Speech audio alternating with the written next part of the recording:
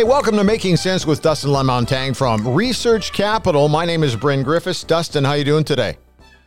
I'm real good, Bryn. How's yourself? Excellent, thank you. Hey, let's put on our engineer's cap. Our old. Did you have a train set as a kid? I actually had a couple different train sets, and then I bought one for my son when he was 3, which he didn't really know how to use yet. So I'm kind of a big train fan. Well, let's talk about training, and let's talk about all aboard. There's some interesting stuff going on in the business world with trains. Yeah, 100%. There's been a little bit of a battle for a railway in the United States called Kansas City Southern. So CP, Canadian Pacific, and CNR, Canadian National, two of the two large Canadian railways were vying for the assets of Kansas City Southern. And the reason being is Kansas City Southern has a network stretching into Mexico and in particular additional ports on the Pacific coast. So very key asset if you want to be a truly North American integrated railroad. So if you look at the amount of track at stake here, CN has about 30,000 kilometers, approximately, in North America, and Kansas City Southern has approximately 20,000. So you're talking about a railway now with a combined 50,000 kilometers of track, it's just massive. This merger is pretty key for CN because it will allow them to diversify their port offerings. So, for instance, there's been a huge backlog in Vancouver, in Long Beach, which is at the port in LA, just from freight coming from Asia. The amount of online commerce that's going on has just overwhelmed the ports on the West Coast. So when you have CN now has access to Mazatlan, for example, they can ship goods up through Mexico into the interior U.S. And of course, whenever you have diversification, it allows you to not only be flexible in terms of your pricing, but your delivery schedules. That's a major attraction to shippers, right? Yeah. So that's going to be a key acquisition, and I think CN shares are poised to grow, for the next decade as a result of this acquisition. How far advanced are we on this? This is not completed yet, is it, or has it just been agreed to? Yeah, it's been agreed to. I mean, the bid by CN over CP was about 30% higher. So I would be very surprised if CP was to come back and trump the CN bid at this point. There's also some regulatory hurdles that CN and Kansas City Southern will have to get through, but I think it's all but a done deal.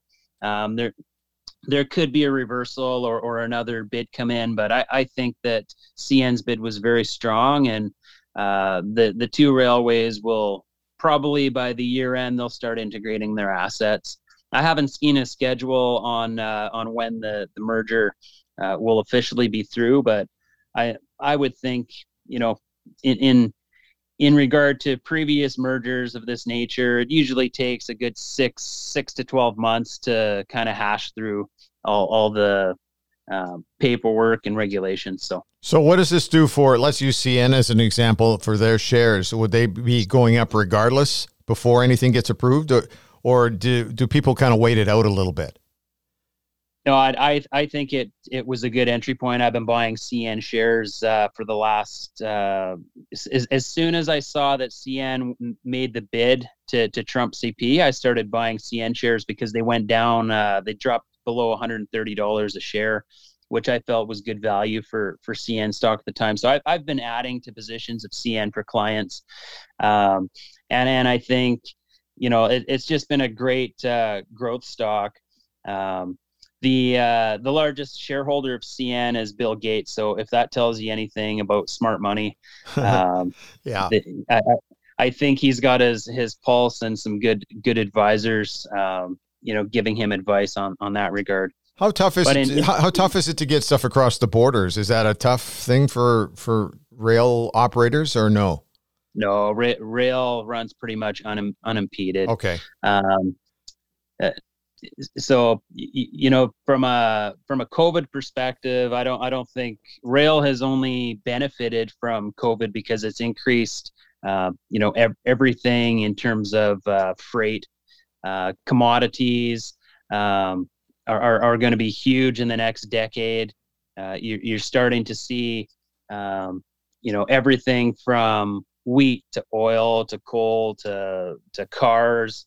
And of course, everything that comes from China either comes in through Montreal or Vancouver. So, and then with this merger, see the way the rails have integrated with the trucking and piggybacking on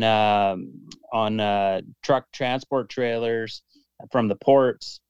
The railroads, because there's very little competition, and that goes back to some podcasts we talked about, maybe 5 or 10 pods ago, oligopolies. Yeah. Rail is probably the most dynamic oligopoly because you just can't build rail. I mean, the existing tracks go through major metropolitan centers, and it's extremely expensive to build track. And it's probably harder to build a railway through a city than it would be, even an expressway or try and get pipelines. Talking about getting pipelines approved. Try getting a railway, a brand new railway through a city like Los Angeles or something like that. It just won't happen, right? So the existing lines are extremely valuable. And the way the shipping industry has integrated with trucking from the ports, rail is going to be integral for decades and decades to come.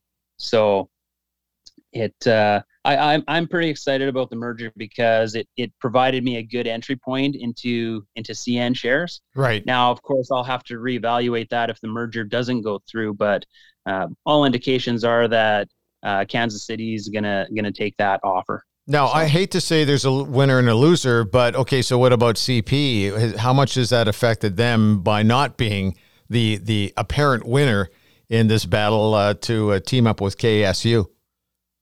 Well, it's interesting because when the CN bid came in, CP shares went up and CN shares went down because that usually happens when one company's buying another, right? Because the market sort of is shuffling through what that added debt is going to mean to the balance sheet of the acquiring company. But when you look at CP, they still have a very good business and a large track network in North America, so they're going to be just fine. It's just I don't see where the growth is going to come from in terms of CP versus CN. So if I was looking at the two companies independently, I would say that CN's balance sheet maybe got a little bit weaker because of this merger. They're going to take on some debt as opposed to CP. But longer term, I like the growth opportunities that the merged companies are going to provide investors. So all aboard. We're all ready to go. All aboard. Yeah, I'm liking that sector right now. Okay, if somebody needs to get a hold of you, how can they reach you? Give me a call on my cell phone, 780-905-7729, or on my email, dlamontagne@researchcapital.com. Also, make sure they check out the website, too, because there's stuff on there, and the website address is researchcapital.com. Hey, thanks for your time today. This is great stuff, and we'll check in with you next time, okay? Thanks, Bryn. All right, thanks for listening to Making Sense. Have yourself a great day.